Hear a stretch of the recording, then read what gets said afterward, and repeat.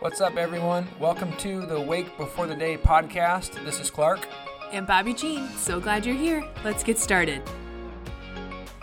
Hey, everyone. Happy Friday and welcome to the weekend. We are looking at Hebrews chapter 3 and just excited to talk about what we learned about God, what we learned about ourselves, and just process with you guys. Yeah, in this, one of the things we wanted to bring to everyone's attention is that the author of Hebrews, probably Paul, maybe it's not, they're writing to religious people. And you might say, why is that important? How do we know?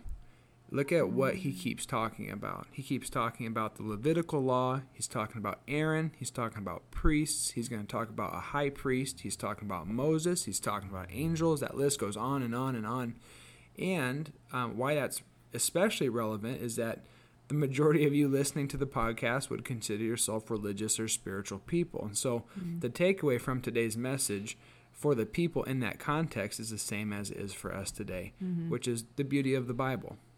And so, we'll start with verse 1. So right away in verse 1, it sounds like this. Therefore, holy brothers who share in the heavenly calling, fix your thoughts on Jesus, the apostle and the high priest whom we confess. So in hearing that, or in reading it, when we read about how we're supposed to fix your thoughts on Jesus, it's kind of the implication there that these folks must have had their thoughts and their minds on something else. And so that's why they're being instructed, come back to center here and fix your eyes on Jesus. And I think that's so good. I asked myself, why would he say that? Yeah, right. I mean, it's obviously we would all agree fixing your thoughts on Jesus is a good thing, but I wonder why he's putting that in here. And so he goes on to say in the next verses about how Jesus is so much greater than Moses. And so like Clark said, these are probably people of faith, people who knew, the Torah, they knew the story of the Israelites. And so if you read verse 3, that's kind of what we're talking about here. So this is what it sounds like. Verse 3, Jesus has been found worthy of greater honor than Moses, just as the builder of a house has greater honor than the house itself. And if you look at Hebrews as the book as a whole, here's a list of examples where the author wants you to let you know how great Jesus is. It says, chapter 1, Jesus is greater than the prophets. Chapter 1, Jesus is greater than the angels. Chapter 3, Jesus is greater than Moses. Chapter 4, Jesus is greater than Joshua. Chapter 5 and 7, Jesus is greater than the high priests. Chapter 6 and 7, Jesus is greater than the Levitical high priests. Also in chapter 7, Jesus is the greatest high priest, greater than Melchizedek, who is greater than Abraham. Continuing on, Jesus' ministry is greater than the tabernacle ministry, is greater than the Old Covenant. His sacrifice is greater than the Old Testament sacrifices. Experience in Jesus is greater than the experience on Mount Sinai in chapter 12. And so you get the point where Jesus is greater. Going back to our verse 1, fix your thoughts on Jesus. Why? Because these religious people are focusing their attention elsewhere. And so as you look at that, the next couple of verses, he quotes the Old Testament. Verses 7 through 11 talks about warning against unbelief. And he refers to the Old Testament. Why? In this, he's referring back to Moses and his leadership when the people were grumbling, bumbling, and saying, I want to go back to Egypt. Gosh, why would God bring us out here just to die? It was better in Egypt. And they stopped believing, and they were disobedient. And so what happens is, out of that unbelief, they took their eyes off Jesus. There was disobedience, and they missed an opportunity. They missed an opportunity to go to the promised land. And that's why in verse 11 it says, they shall never enter my rest. Jesus, the God, speaking to the fact that a whole generation of people who came out of Egypt never got to step foot in the promised land because they did not fix their eyes on the Lord. And so that's kind of summing it up there. So jumping back now to the text and looking ahead to verse 13, it gives us a little more clarity as to what we're supposed to do. Okay, if we're not supposed to be, distracted by other things, we're supposed to be fixing our eyes on Jesus. How do we do that? And so verse 13 sounds like this. But encourage one another daily, as long as it is called today, so that none of you may be hardened by sin's deceitfulness. And so that was kind of the other main verse that stuck out to Clark and I, is how do we do this? What practical things can we do within our minds, within our community, that helps keep the focus where it belongs, on Jesus? Mm-hmm. And so one of the things that we've taught at Emmanuel for a long time is breath prayers.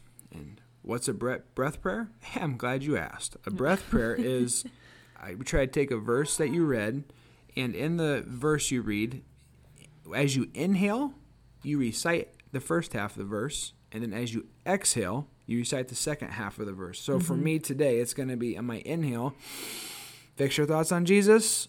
Exhale, the apostle and high priest whom we confess. And then throughout the day, inhale, fix my thoughts on Jesus. Exhale, the apostle and the high priest whom we confess.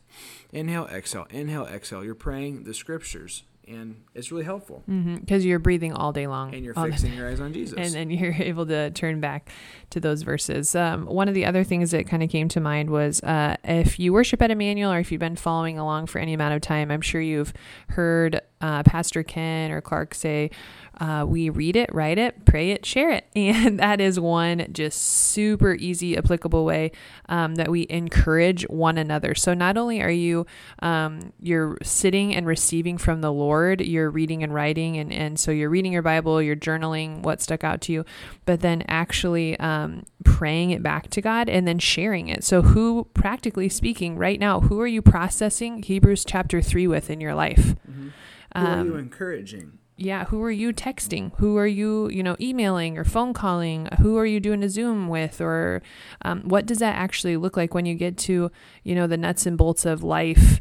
It's one thing to read this, but then to actually live it out and do it. What does that look like for you? Mm-hmm. Because when we don't do that, that's when we kind of experience the negative part of verse 13, the hardening by sin's deceitfulness. Mm-hmm. And then when we fall away from community, that's what often happens. There's a hardening, there's a cooling down, and kind of get into the ways of the world. We're here to fix our eyes on Jesus. And how?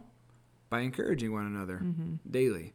Mm-hmm. So, again, if you're listening to this podcast today, you're probably spiritual, religious, Christian, have some form of relationship with Jesus. Our encouragement is that fix your eyes on the Lord. Just even today I was talking to Bobby that there was a moment I was aware that my flesh was just getting overwhelmed. I read an article about some protests, more people dying. I read about the police situation in Atlanta. I was sent a couple of videos about this one position on the issue. I had a couple people, not even in the same text, sending me other videos without knowing it that were countering the first videos I got. And it was like, holy cow. Like, I don't know anything. I'm overwhelmed. This is just a lot. There's a lot going on. It's exhausting. And then I realized, fix your eyes on Jesus. Fix your eyes on Jesus. Fix your thoughts on Jesus. Fix your thoughts on Jesus. And stick to the Word. Right, because the reason why that's so important is because it doesn't make, whatever you're dealing with, it doesn't make that go away.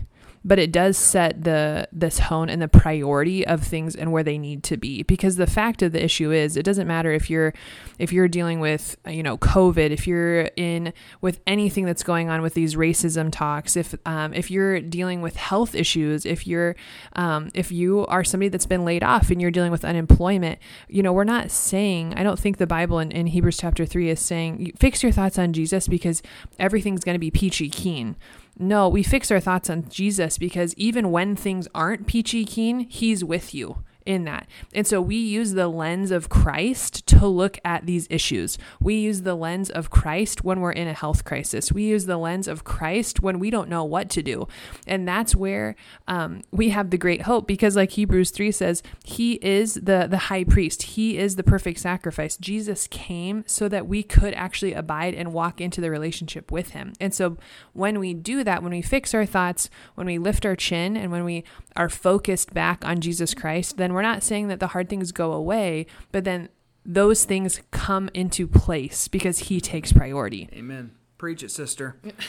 So, hey, as we wrap up our time together, encouragements for you. Read chapter 3. Share how you've been encouraged and encourage somebody else as we live out this text. Yeah. Have a breath prayer. Read it, write it, pray it, share it. And Have a fantastic weekend. God bless you guys. Thanks for listening. The Lord bless you and keep you. The Lord make his face shine on you and be gracious to you. The Lord turn his countenance toward you and give you his peace. Have a great day.